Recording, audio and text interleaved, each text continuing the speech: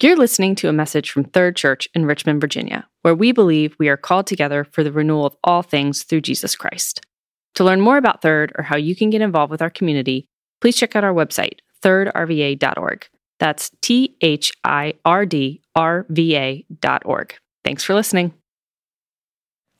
Well, friends, if you've been with us at all since the beginning of the fall, since early September, you'll know that we have been deep in the book of Revelation over, 15 weeks now. This is the 15th of the sermon series, and so we're bringing it to a close today. And I just want to say that it's been an incredibly fruitful experience for me going deep into this book, and I hope it has for you. And I will just say, kind of one last time, what I've been trying to say week by week since the very beginning. This book is a book that many of us are scared of. It's a book that is often misunderstood and, dare I say, even misused.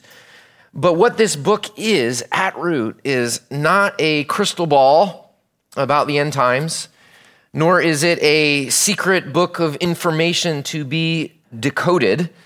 But more than anything else, this book is what John says it is in the very first verse of the book. It is an apocalypse, which just simply means, do you remember, class? Revealing, disclosing, uncovering. And what is this book seeking to reveal or disclose more than anything else? The Lord Jesus Christ. Jesus Christ in all of his glory as he is now on the throne. As one commentator puts it, there is no other book of the Bible that presents Jesus Christ as clearly, as powerfully, and as compellingly as this one, who Jesus is for us right now. And I've been saying week by week, this has been quite a year, and we're still in it. We're not out of it. And in a year like this one, in a world like this one, so full of suffering and difficulty and disappointment and pain and unrest, in a world like this, what do we most need, brothers and sisters? A bigger, clearer vision of Jesus. A clearer vision of Jesus. Because this book is saying to us again and again, things are not what they seem, right? The world looks like it's in chaos. It looks like things are out of control. It may appear to you sometimes that your future is very dim, but things are not what they seem. God is on the throne. Jesus rules and reigns over all. The future is beautiful because a new creation is coming. Things are not what they seem. And so this book is inviting you to see reality as it actually is right now, to see reality as it is. And this will not necessarily change your circumstances. It probably won't. But what it will do is it will change your perspective on your circumstances so that you can have what you need to patiently endure. Patiently endure. That's one of the great themes of this book. So I hope that you have benefited from this. I hope that you have grown in your own vision of Jesus and your own capacity to endure because of this book. And I hope that you'll keep studying it. I really do. I really do think that this is one of the great books for our time. And if anything that we could study, this continues to bear fruit for us. I know that I have not been able to cover everything. I know that there's sections of it that I've not been able to cover. I've tried to cover all the most salient portions of the book, but I know that you might still have questions. So I am inviting you to submit any questions that you have. I'm going to do a podcast this week to just kind of sum everything up and try to answer all the questions that you may have remaining. You can submit those questions, hopefully do it today, if you go to thirdrva.org/revelation, it'll bring up a little form that you can fill in your question. It'll go straight to me. I've already got some very interesting questions about the Antichrist and the Battle of Armageddon and alien life forms and time travel in Revelation. I mean, I'm really excited about that one, to answer that one, because I do think the Revelation has something to say. Anyway, I hope that you will continue to draw from the riches of this book.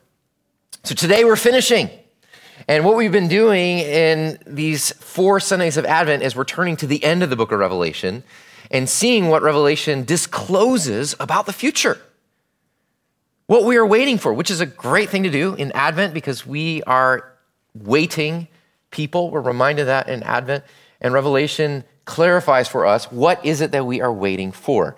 And we've seen in these 4 weeks that first we are waiting for wrath. We're waiting for the final judgment of evil. Second, we're waiting for love.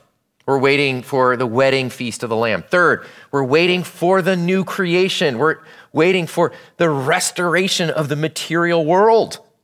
And then finally today, in the last chapter, we'll see that we're waiting for life. True, everlasting life. The life we were made for. So let's hear God's word as Karen Carroll reads to us from Revelation 22. Let's listen to God's word. Today's reading is from Revelation 22, verses 1 through 7, 17, and 20 through 21. Then the angel showed me the river of the water of life, as clear as crystal, flowing from the throne of God and of the Lamb down the middle of the great street of the city. On each side of the river stood the tree of life, bearing 12 crops of fruit, yielding its fruit every month. And the leaves of the trees are for the healing of the nations. No longer will there be any curse. The throne of God and of the Lamb will be in the city, and his servants will serve him. They will see his face, and his name will be on their foreheads. There will be no more night. They will not need the light of a lamp or the light of the sun, for the Lord God will give them light, and they will reign forever and ever. The angel said to me, "These words are trustworthy and true. The Lord, the God who inspires the prophets, sent his angel to show his servants the things that must soon take place. Look, I am coming soon. Blessed is the one who keeps the words of the prophecy written in this scroll." The Spirit and the bride say, "Come." And let the one who hears say, "Come."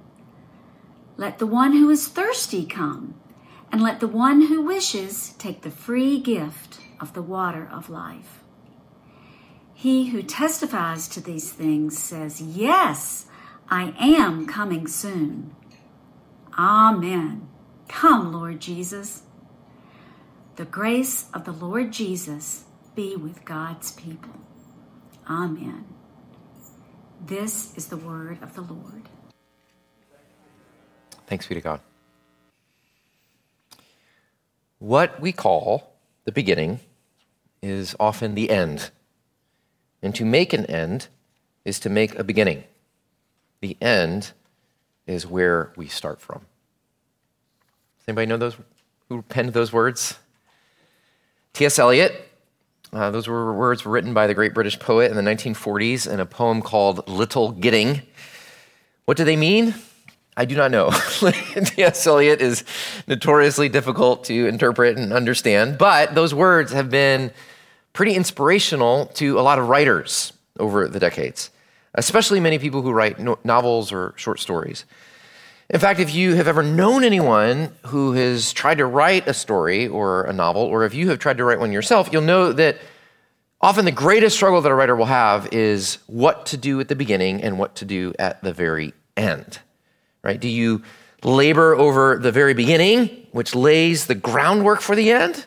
Or do you focus on the ending so that it can frame the movement of the story from the beginning? And for those of you who love stories, and especially I think you kids watching probably know this, that the very best stories bring the beginning and the end together. So that when you finish, have you ever finished a book or finished a novel and you think, yes, this is what all of this was moving toward. This is what I was longing for. This is the end that the beginning created. Well, friends, as we get to the end of the book of Revelation, we see that truly the end is the beginning. We see the entire, right here in Revelation 22, we see the entire story of Scripture from beginning to end, the entire story of God, the entire story of humanity and the people of God, the entire story come together here and all coming together in a way that we always longed that it would. And it is a story of life. True life, everlasting life, the life we were made for, the life we once had, the life we lost, the life we're promised, the life we will experience again. The whole Bible is a story of life. So let's look at the three main images of life that we see in this chapter, Revelation 22. First, we'll look at the river of life, then we'll look at the tree of life, and then finally the giver of life. The river, the tree, and the giver. Okay? So first, let's look at the river of life. In chapter 22, verse 1, we read this. Then the angel showed me the river of the water of life, as clear as crystal, flowing from the throne of God and of the Lamb, down the middle of the great street of the city. Now, John, if you remember last week, John is describing here, he's continuing to describe the new city, the city that comes down from heaven from God when God recreates the new heavens and the new earth. And he sees, when he's looking at the city, he sees that it is a city, like many great cities, like even the great Richmond, a river flowing down the middle of the city. This river, however, he says, is made up by the water of life, and he says it is clear as crystal, which is certainly not like the mighty James. Now, you should know John Style well enough by now that you know that he is a master theologian, that his imagination is just saturated in Old Testament scriptures. And so there's many hyperlinks here, and he is referring to, going back to the very earliest chapters of the Bible. So think back to Genesis 1, 2, and 3, and there God creates a garden, and it's called Eden, which in Hebrew means delight. And it is in this garden that God intends to dwell forever with his people, experiencing life to the full, shalom, life as it was meant to be. And we read in Genesis 2, verses 10 through 14, that there is a river of life flowing through the garden, which then separates out and flows into 4 regions of the earth. Do you remember that? So this living water of God is flowing, just imagine this, flowing out of Eden to water and bring life to the rest of the earth. It's a powerful symbol of God supplying life to all the regions of the earth, bringing abundance and food and life itself. Now, as you know, if you know the story doesn't go well, that Adam and Eve, despite having the river of life right there to deeply quench the thirst of their souls, unfortunately, humanity seems to have a drought deep in the soul. And so they're just not satisfied. We're always thirsty for more. And so in the garden, Adam and Eve decide that God is not enough. They need more. They need something else. They need something beyond God to quench the thirst of their souls. And so instead of being satisfied, they end up what? Expelled, kicked out of the garden of life. And we immediately find out that they are expelled from the garden. And where do they find themselves? In a dry and arid wilderness. And this becomes one of the great themes of Scripture, is that human beings are thirsting for living water, and instead they're always quenching their thirst in idols and the wrong things. So one of the most damning critiques in Scripture is from Jeremiah chapter 2, verse 13, in which God says this: "My people have committed 2 evils. They have forsaken me, the fountain of living water." Isn't that amazing that God calls himself that? "And hewed out cisterns for themselves," broken cisterns that can hold no water. Can you imagine? Like, here's a flowing fountain of beautiful, flowing, clear water, and instead we choose this broken cistern with stagnant water that's always ebbing away. And God says, this is what you do. My people keep turning away from the true source of life and quenching our thirst, trying to meet our deepest needs with the wrong thing. Old Testament Israel did this with worshiping the idols of the nations. You know, we do this, as we've seen throughout this book, on so many things, trying to satisfy our souls. Maybe it's a relationship. You think, you know what, this is it. This is the person. This is the one who will finally meet the deep longings of my soul. Or maybe it's professional success, or maybe it's just a little bit more money, but everything that we thirst for and go after in our desires end up being like, frankly, Christmas morning, where we rip open the presents and then within a couple of days we're bored and wondering what the next thing will be. So we think, surely this will be it, and we just keep digging wells and dropping buckets down in the hope that will bring up lasting joy, permanent satisfaction. But of course, it never works. We just end up thirsty again. And all of this results in what I think is one of the most powerful images of Scripture in Ezekiel, where the prophet describes God's people as a pile of dry bones in the desert. Do you remember that?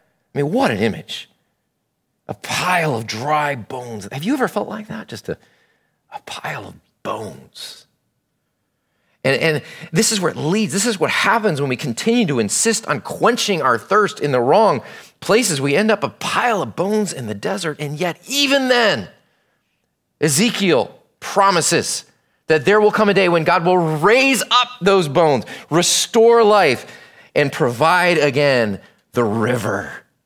In Ezekiel 47, he sees a river flowing out of the temple, a renewed Eden. And I love this phrase. It says, wherever the river goes, there is life. So you see, this is the longing of humanity. One of our deep longings is to get the river back that we lost, to drink again from the water of life. That's the river, the promise of the river. Second, though, there's another image of life in this chapter, and that is the tree of life. Verse 2 says this, on each side of the river stood the tree of life. Now, I don't know how a tree can stand on both sides of the river, but remember, this is poetry. Use your imagination. On each side of the river stood the tree of life, bearing 12 crops of fruit, which is amazing, right?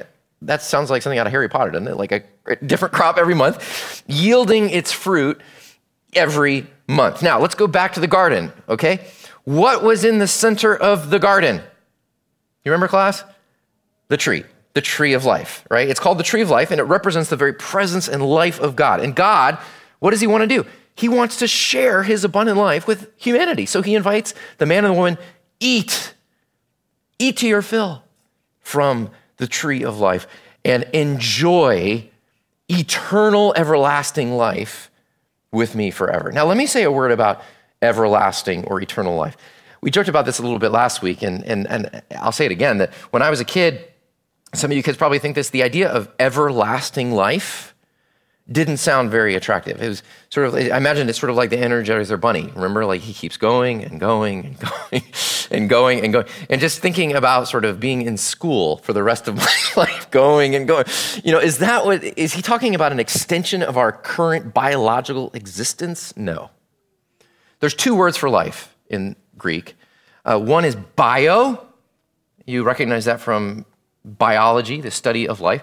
Bio is our physical, biological life. But the word that's used here for tree of life is zoe, which does not refer to the quantity of chronological life, but the quality of life. This is what the tree of zoe. It is not talking about the duration or chronology of life, but the quality, the total comprehensive transformation of our life. That's what God wants to give human beings, not just eternal forever life, but life as it was meant to be, everlasting life full of joy and beauty and love and justice and belonging and intimacy and deep connection with other people and with God himself. That's what God gives to Adam and Eve. That's what he offers to them. And that's what he offers to us, Zoe life. But again, as you know the story, it does not turn out well. There's unfortunately another tree in the garden. It's called the tree of the knowledge of good and evil.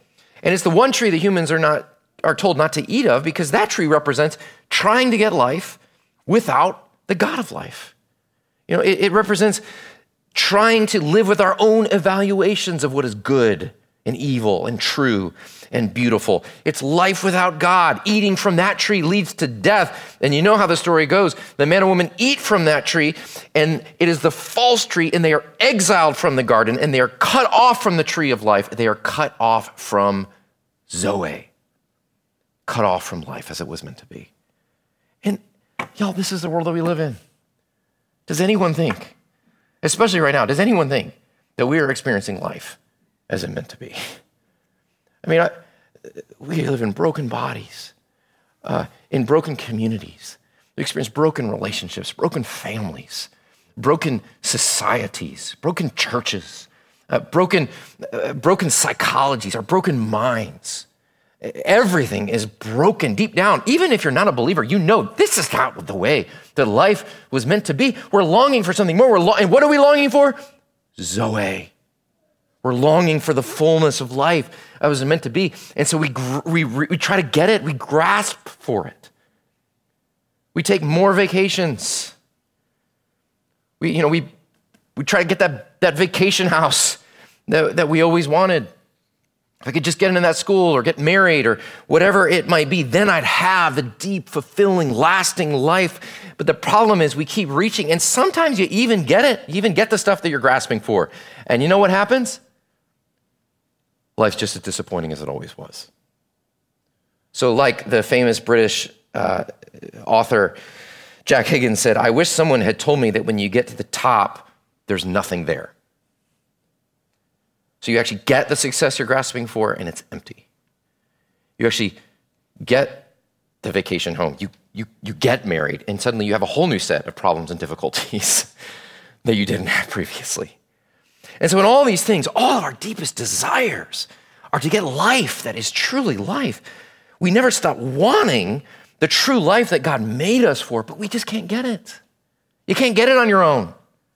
Zoe, the tree of life, is out of our reach. We can't get it back. So we're left longing. We're left restless. And so let's bring these two images of the river and the tree together. Returning to Revelation 22, you can see that what John is doing is he is drawing from this rich imagery from Eden, the river and the tree, and it's like he's saying to us, y'all remember the river? That river that we lost? Remember the tree of life that we once ate from? You know all those longings that you carry for life and fulfillment and wholeness that never seem to be met? Look, here it is. It's coming. God's going to give it to us again. At the end of all things, when Jesus brings the new creation, when he restores the new city, it won't just be a city. It will be a garden city.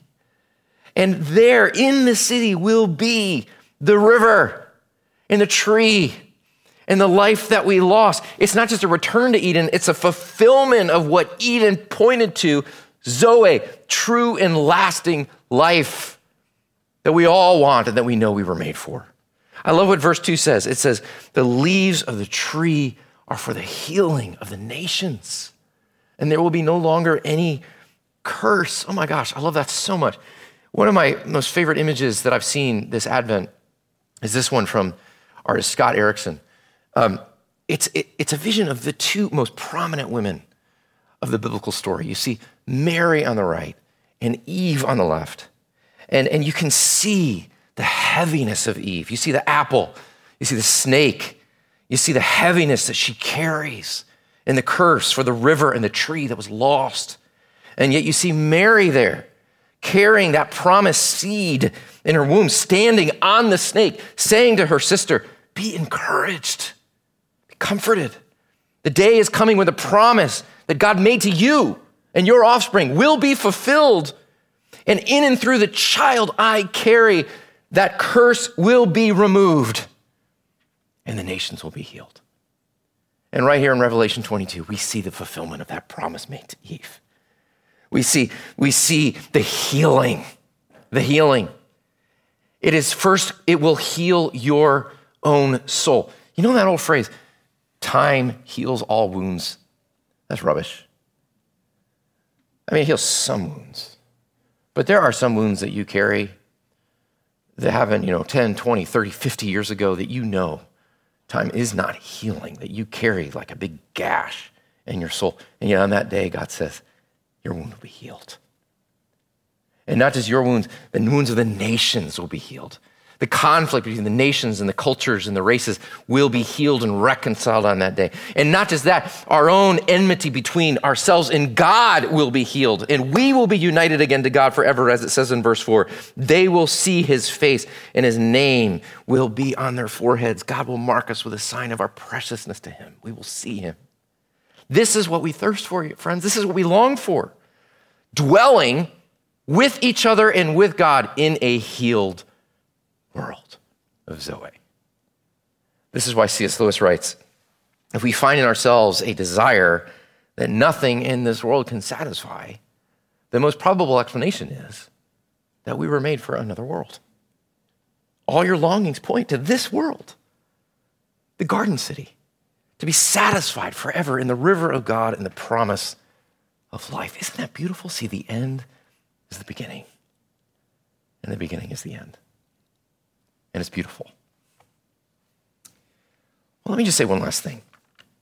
One last detail I'd like to point out, that the river and the tree are only able to give life because, look at verse 1, they flow from the throne of God and from the Lamb. The river the river and the tree can give life. Why? Because of the giver of life. Because they flow from the throne and from the Lamb. I just think this is just amazing. John is such a brilliant literary artist. These two images, the throne and the Lamb, have been the two dominant images throughout this book that have held all together. The throne is the symbol of God's power, authority, and control, and the Lamb is a symbol of God's vulnerability and weakness and suffering and sacrifice made manifest in Jesus in his suffering death for us. And so here together in the final chapter, the throne and the Lamb, we see them there, and we see that the tree and the river flow from the Lamb, that they can give life because Jesus has given his own life for us. You know, I contemplated this almost for the first time this week. I don't think I've ever really contemplated this before, but that Jesus' own ministry is bound up with a river and a tree. That his ministry begins in a river in which he is baptized, taking on the condition of humanity. And John the Baptist sees him and points out, behold, the Lamb of God who takes away the sin of the world. His ministry begins in a river. And then his ministry, where does it culminate? It culminates at the tree. The tree on Golgotha, as Peter says this, he himself bore our sins in his body on the tree. He chooses that word deliberately, that we might die to sin and live to righteousness. By his wounds, you have been healed. And if you remember, as Jesus hung there on the cross, suffering, suffocating, dying, a soldier pierced his side with a spear, and out came a flow of blood and water. So this is saying to us that the cross itself, where Jesus dies, becomes the tree of life out of which the water of life flows to the world. I love the way George Herbert puts it, the poet. He says, putting these words in the mouth of Jesus, "O all ye who pass by, behold and see. Man stole the fruit, but I must climb the tree of life to all, but only me." Jesus says, the tree of life to all except for me. We can receive life because Jesus gasped for life, because he thirsted, because he died. Jesus is the tree and the water, the one who brings life to the world, because he is the slain lamb who was cursed to bring life. Everything good in the new creation, the river, the tree, the absence of suffering, pain, and sorrow and death, all of this is because of Jesus and what Jesus does for us, because he loves us. He is the giver of life. Life flows from him. So what does this mean for us now as we close this book? Well, of course, as I've been saying the last few weeks, it does clarify our hope, what we're waiting for. Our present is shaped by our future. Our capacity to endure patiently in the present all depends on the nature of our hope for the future. So I just want you to imagine, can you imagine being on your deathbed, looking back and realizing that you missed the point of life? Isn't that kind of like one of our fears? That you're dying on your deathbed realizing that you missed the point of life. And I just want to say that if you live like this life is what really matters the most, that this is what all there is, then you will do everything that you can to maximize your comfort and pleasure and to minimize suffering. And you will avoid the cross. You will avoid following Jesus. And at the end of your life, you will realize that you missed the point completely. And John doesn't want that to happen to any of us. He doesn't. And when you know that true life is coming, when you know that this is not the point, that Zoe is coming, when you know that, then goodness, you can accept any disappointments, you can accept any loss, you can love your enemies, you can go the way of Jesus, you can go the way of suffering and persecution, you can go the way of trial and death. Why? Because you know Zoe is on the way, and all wounds will be healed. Everything that is broken will be mended. So friends, don't miss the point.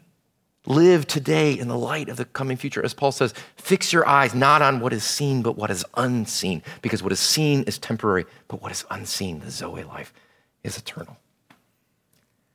But you know what? Here's the other good news. This is not just something you have to wait for in the future. Look at verse 17.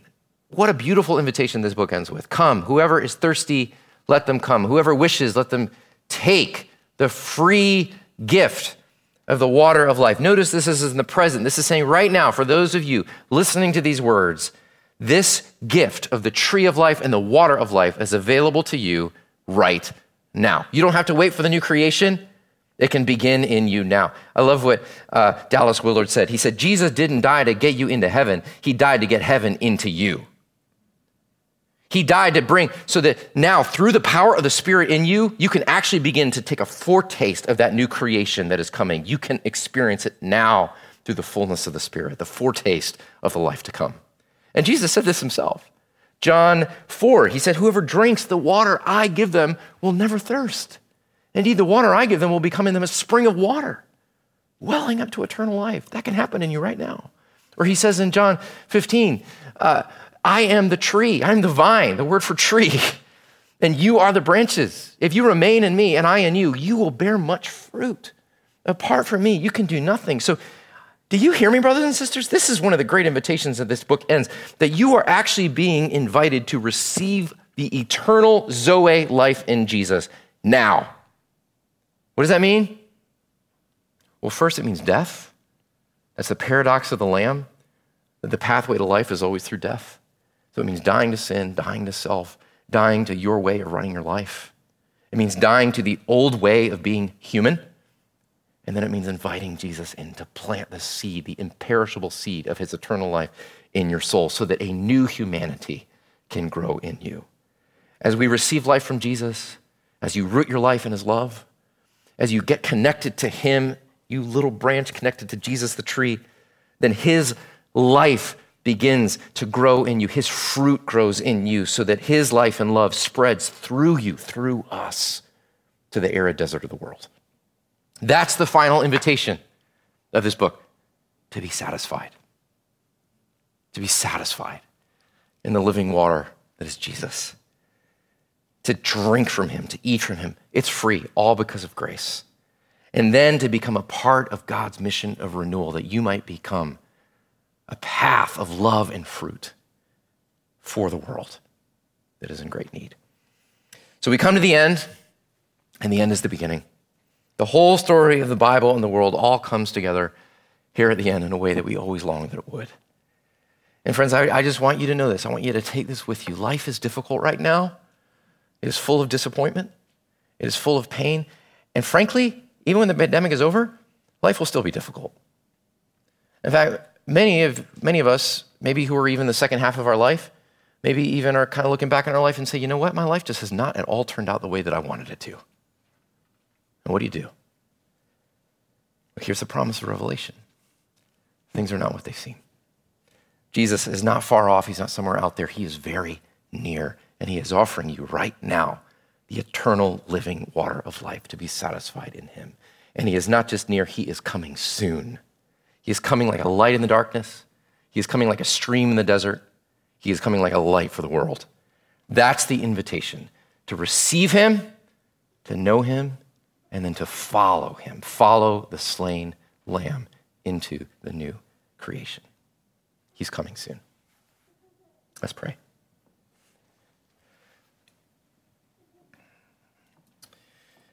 Maybe just now you would just talk to God about a dry and desert place in your soul that you need the living water to come. And would you just invite Jesus to bring that living water into that parched part of your life?